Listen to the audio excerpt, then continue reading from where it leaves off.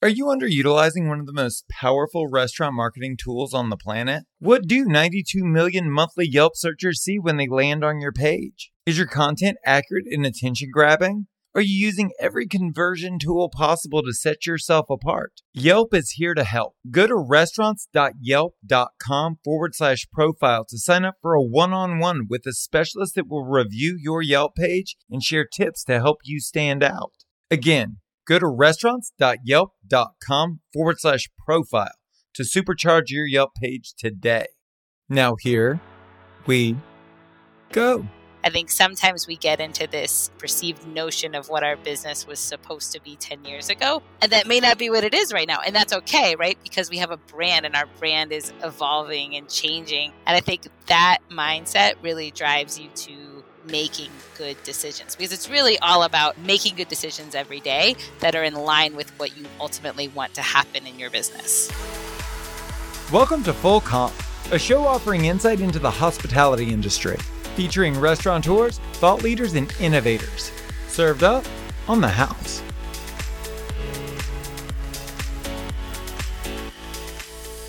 Hey, it's Josh. I'm starting a new case study group this month, and I'm looking for a few specific people.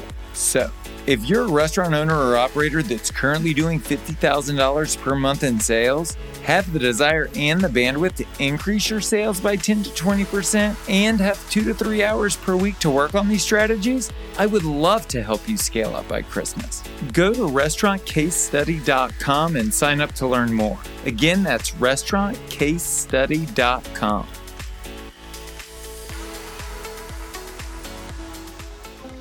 There are 1,000 roads that can lead to success in our industry, but only one road that leads to profitability. Today, we're talking numbers with Ann Gannon, founder of the Largo Group.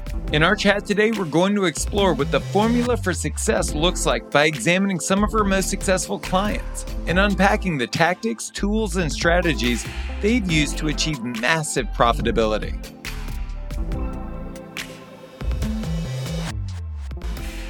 So it is a accounting service. Our design is to be different, that our goal is to work with clients weekly and monthly so that they also understand their numbers, they're in control of their numbers, and they can make good decisions in real time versus waiting till the end of the year when your tax return is done. So that is our business model. And I think one thing that's cool is during the pandemic, it really proved itself that we were able to give clients really good information right away on what was happening, what needed to happen. And because of that, over 95% of our clients survived. That's amazing. I can tell you in my own life, I've struggled with the same thing professionally, where by the time the P&L is released, it's old news. It's coming out 2 weeks into the next month, and you constantly feel like you're playing catch up and you're adjusting on what was a problem a month prior, 2 months prior, as opposed to being able to work on these things in real time. High level, what are you tracking week to week? So the big thing is trends. What we try to do is have 4-week trends, because I think in the restaurant world, weekly is much more digestible than monthly anyway. So weekly sales, weekly COGS, weekly labor trends, especially if you can get labor by category, front of the house, back of the house, anything that we can see that is changing week over 4 weeks, I think gives you, the business owner, much more useful information to make a pivot or a change in the following week. And are you prescriptive?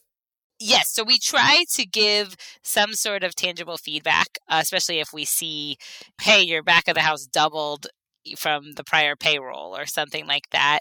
But I think it's also on the business owner to know, oh, well, it doubled because I'm training 2 new line cooks, right? Versus, oh, I have no idea why that number went up. So I think it works hand in hand in having good communication between the two, because there's inherently things you know about your business that I don't know because I'm not there every day. I'm curious to know, when you walk into a new client's location and you begin to analyze the data, what are you looking at specifically? What does that checklist look like when it comes to onboarding to really gauge the health of that restaurant?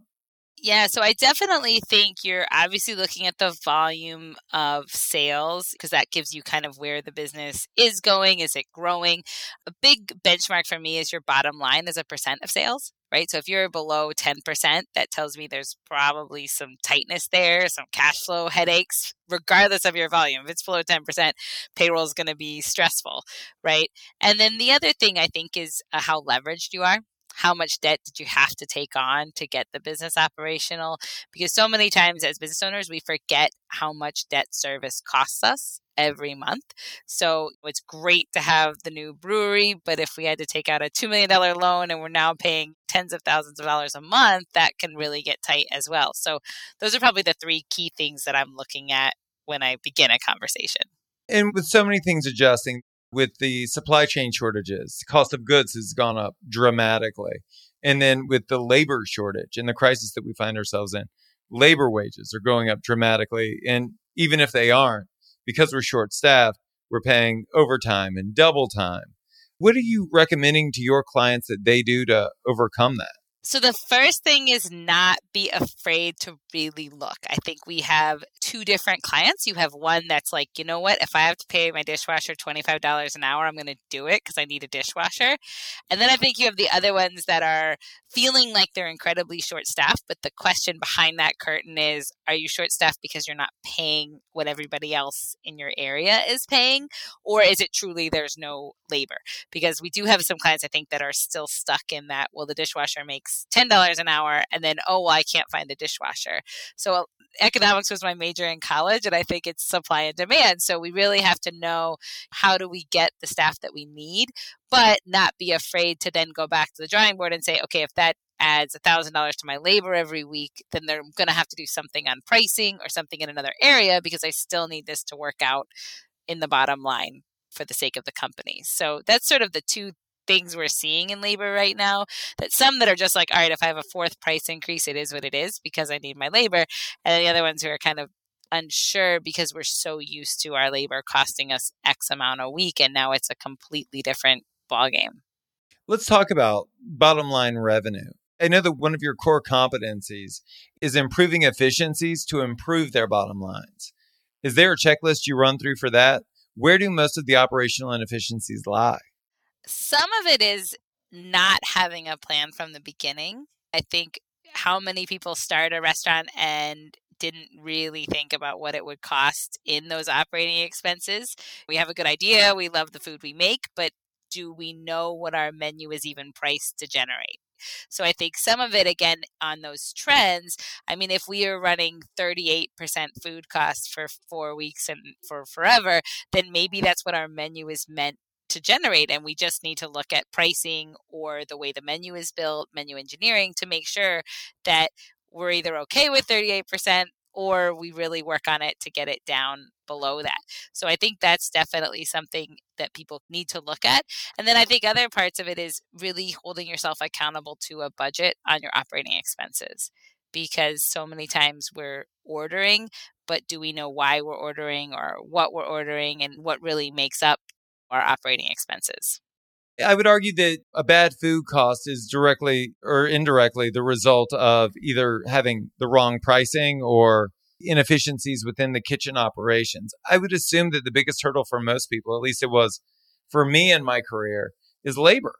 Labor is ultimately the thing that is eating up most of the profitability within restaurants. And if that's the case, what strategies have you employed with your clients to offset that expense?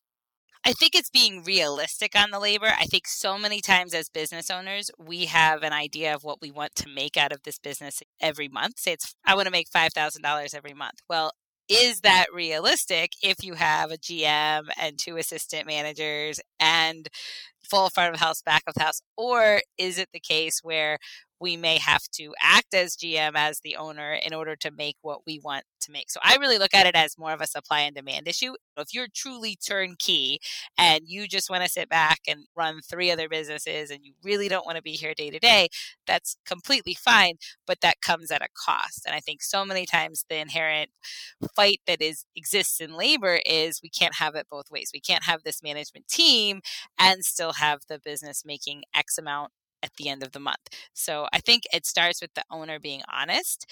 And then if it truly feels like the owner is working 7 days a week, you're the line cook and your, wife's the server, and we're still not making it, then it's a pricing issue, right? That we're just not built for the cost of our labor. I think you sit in a really interesting seat in the way that you have a window into some of the most successful restaurants in the country from a financial perspective. And I'm curious to know, for the people listening, what could they learn from the best practices of those restaurant owners and operators that you work with? I would say one of the common beliefs I see in the successful restaurant owners is not being afraid to be successful. They love what they do. They love their brand, but they also know that they want their business to make money. And I think with that being the driving force, and not in a bad way, right? They're good members of the community and they give back and all of that too. But they know for all of that to happen, they need to make money. And I think with that as their driving force, they're able to pivot and come up with new ways of making money and not being afraid of change. I think sometimes we get into this perceived notion of what our business was supposed to be 10 years ago, and that may not be what it is right now. And that's okay, right? Because we have a brand and our brand is evolving and changing, and as all brands do. And I think that mindset really drives you to making good decisions, because it's really all about making good decisions every day that are in line with what you ultimately want to happen in your business. And you're going to have to crack a few eggs to get that done, I would assume. But you know what, at the end of the day, especially with COVID, I feel like that was one of the big lessons. It's like, okay, if you need to make $5,000 every month to make your life work, then it might mean that you're working this weekend, right? And that's okay. But I think having that decision and knowing, okay, I'm not working this weekend because I feel sorry for myself and this is horrible, but I'm really working this weekend so I can get my $5,000 at the end of the month. Right. And I feel like as an owner, sometimes we feel like it's out of our control, when in reality, so much of it's in our control if we are in line with the decisions that ultimately meet our goals. That totally resonates with me. When I opened my first location that I actually owned, it was on Hollywood Boulevard. It was 900 square feet. And when I opened with a business partner who was like co-managing. We hired a bar manager. We had this overbuilt infrastructure for a 900 square foot bar. But it was because I was built to scale. I was built to scale from the day I opened. And then, 4, 5, 6, 7 years into it, then it's just like me checking in with a dude. And that was it. And that was really all it needed this whole time. Right. And so I hope that everyone listening is running that perfect midline. But I would assume for many of us, either our support system is overbuilt or underbuilt. How do you know where you stand on that? And is it a function of profitability? Because I would assume that the overall infrastructure plays a role in that as well, right? It does. And that's where I think the owners realizing that you are in control of your own destiny, right? It is 100% fine to have your restaurant managed by a team of managers that has nothing to do with the owner. If A, you're doing other things, right? If your life is working in spite of that, then that's great. If you're starting a new location or you're out selling real estate or whatever you're doing, that's great. But if you as an owner are sitting back going, oh gosh, I wish this business made more money, then maybe we need to reevaluate that to make sure that it makes what we need to make. Because I really feel like that's the key, is allocating your time as the owner most efficiently. So again, if your goal is 5 locations, then you shouldn't be on the line on a Friday night. But if your goal is maximizing this location and really making sure it works and it makes everything it needs to make, then maybe you are there on a Friday night and not paying someone else to be there. So I think there's so much in that one question for an owner that really drives the ultimate result. Let's talk about other industries, because you don't just work with restaurants and nightlife. You work across multiple industries. I would argue that most of us in the restaurant industry have become far more open-minded since the pandemic when it comes to looking at other industries for new ways to do business. Yes. I think there was a lot of groupthink prior to the pandemic, and I think that nut's been cracked wide open.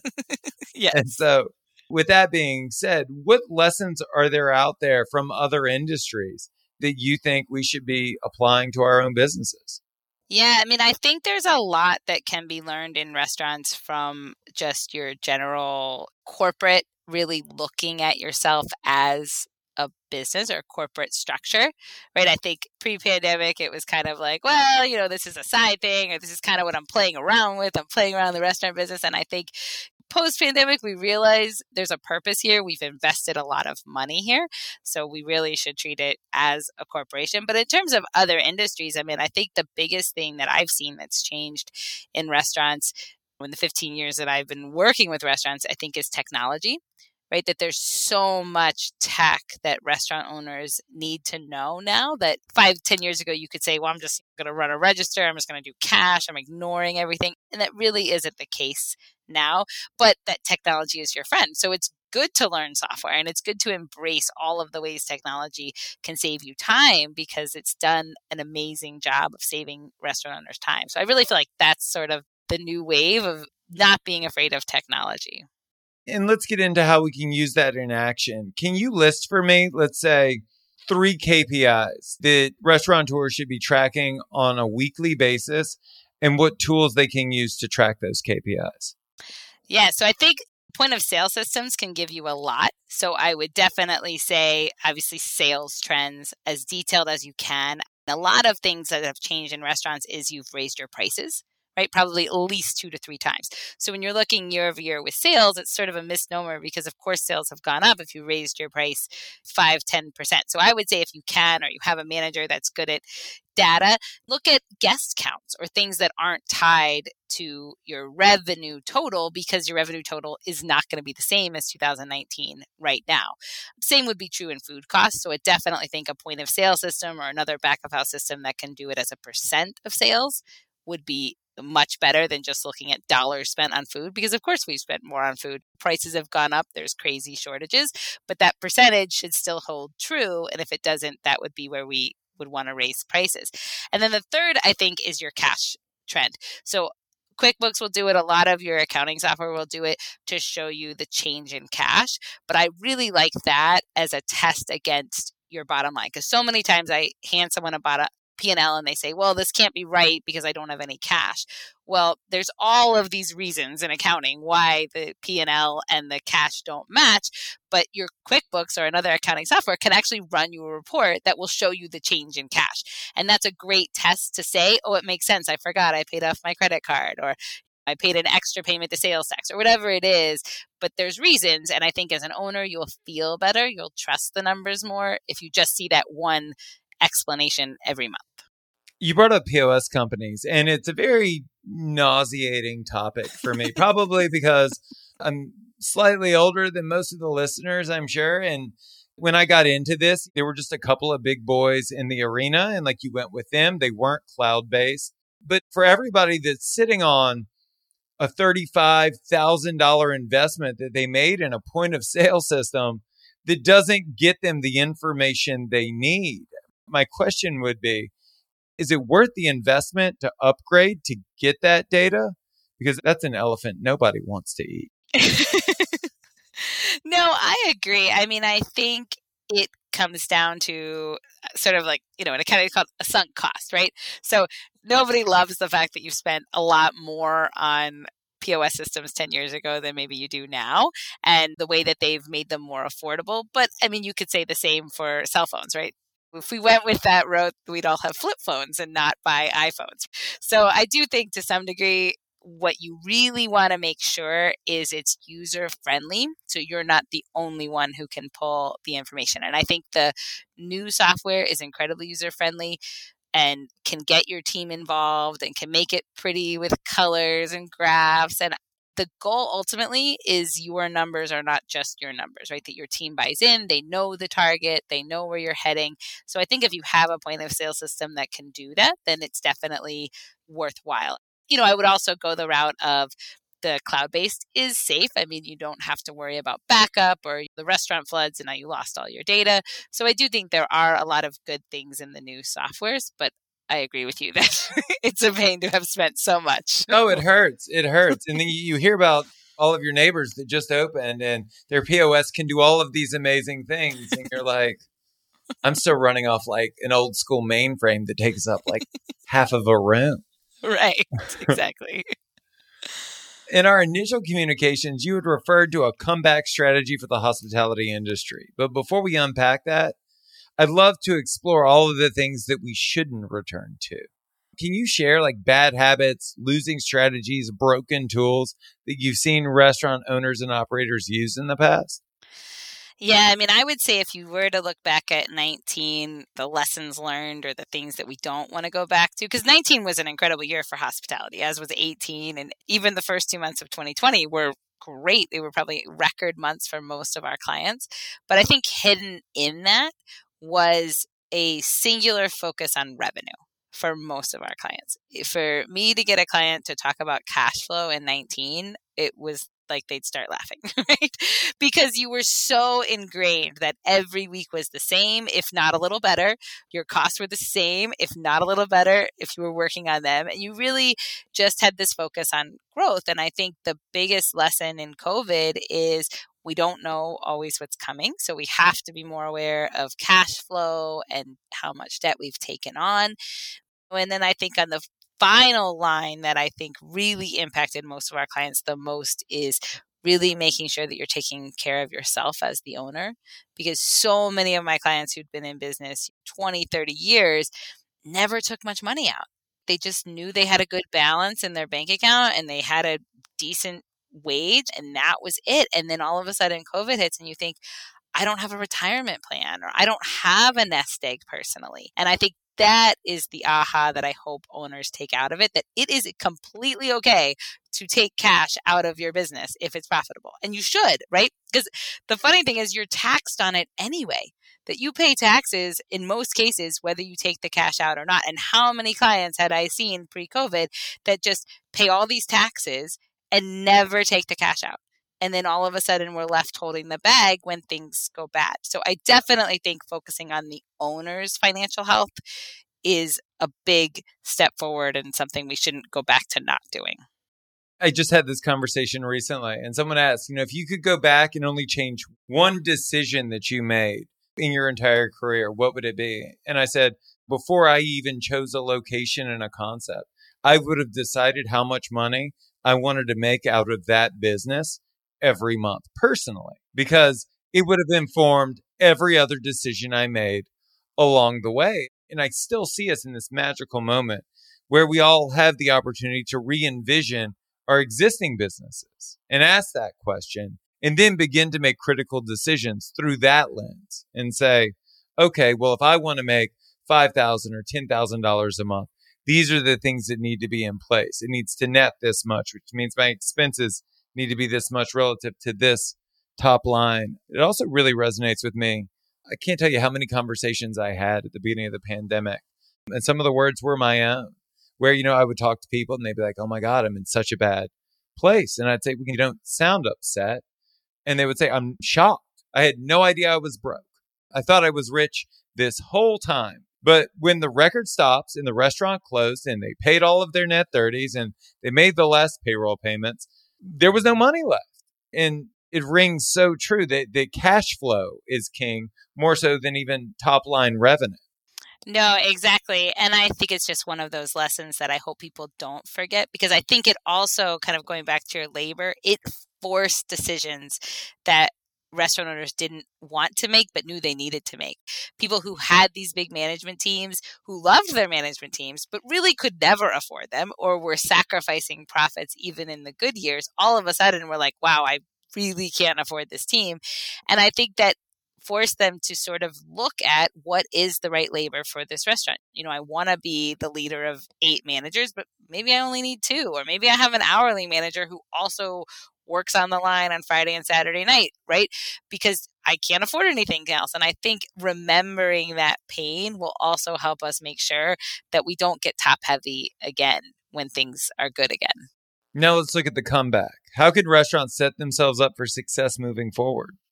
So I think what it is really not being afraid to look at how different things are now.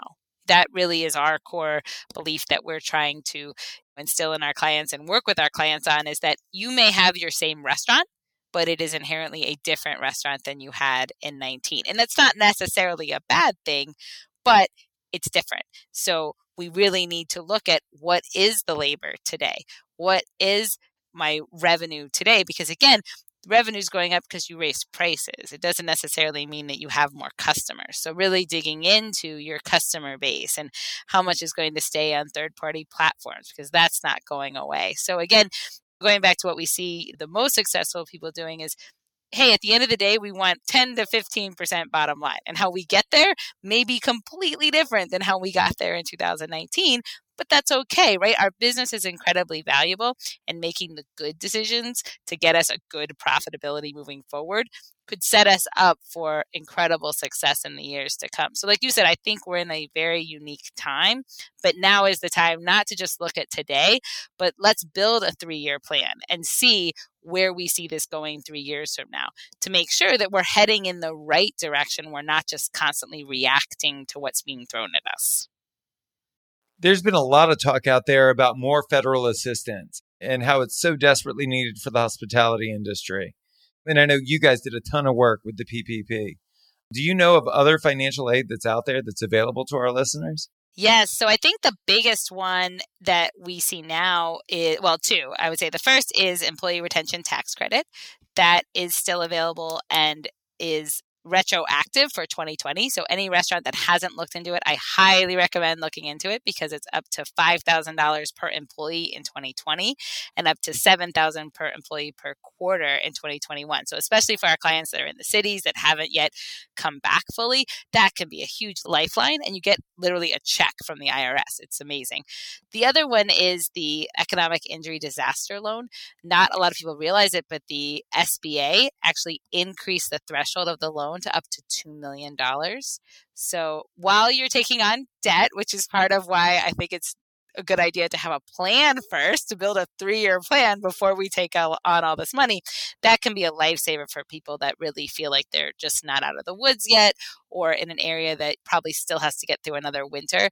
So I think it's a good idea to kind of reach out to the SBA if you haven't, see what you qualify for. But between those two programs, there's definitely ways to get cash in your pocket. And then, like I said, I think the next thing is a plan for the cash, right? To really make sure we have a long-term plan. The scope of this conversation is limited almost exclusively by the scope of my understanding when it comes to finances and restaurant accounting best practices. I'm curious to know, what did I miss? What are the things that the listeners should know that I didn't touch on? My personal philosophy is just that it's all about mindset, right? If you're listening to this conversation going, oh my God, they're talking numbers, I hate numbers, and that really is a mindset that, if you looked back, probably was ingrained in middle school or whenever you had to take your first accounting course. But at the core, accounting isn't terrible, right? It's the language of business. It's something that we all have to find a way to understand. So my goal is to really help in that piece. So if you go on our website, you'll see we have free courses. But I would say, as an owner, don't be afraid of accounting, because it really is one of the best tools you can have, is knowledge of accounting and knowledge of your business. But I would say find a way to make it work in the way that you learn best, right? Doesn't necessarily have to be the typical accounting way, but find a way to own your numbers and be excited by your numbers, because your business is probably one of your biggest assets. This is an industry podcast, and at the end of every episode, I like to give the guests an opportunity to speak directly to the audience. Do you have any advice or words of encouragement you'd like to share? I would say anyone who's in hospitality today has done an amazing job over the last 18 months. I think it's easy to forget how hard it's been, right? How many times you've pivoted, how much you've fought over the last 18 months. But I would definitely say, as we look back to the end of 2021, don't be afraid to congratulate yourself, because if you've made it this far, you have protected this asset that is your business and have done an amazing job. So go into next year looking forward, but not necessarily being hard on yourself for anything that happened in the last 18 months, because just the fact that you made it speaks volume to you as a leader and as a business owner. That's Ann Gannon. For more on her company, go to thelargogroup.com. If you want to tell us your story or refer someone to be a guest on the show, email us at booking@fullcomp.media. To hear previous episodes or check out our other content, go to restaurants.yelp.com. Thank you so much for listening to the show. You can subscribe wherever you get your podcasts. And while you're there, please leave us a review. A special thanks to Yelp for helping us spread the word to the whole hospitality community. I'm Josh Copel, and you've been listening to Full Comp.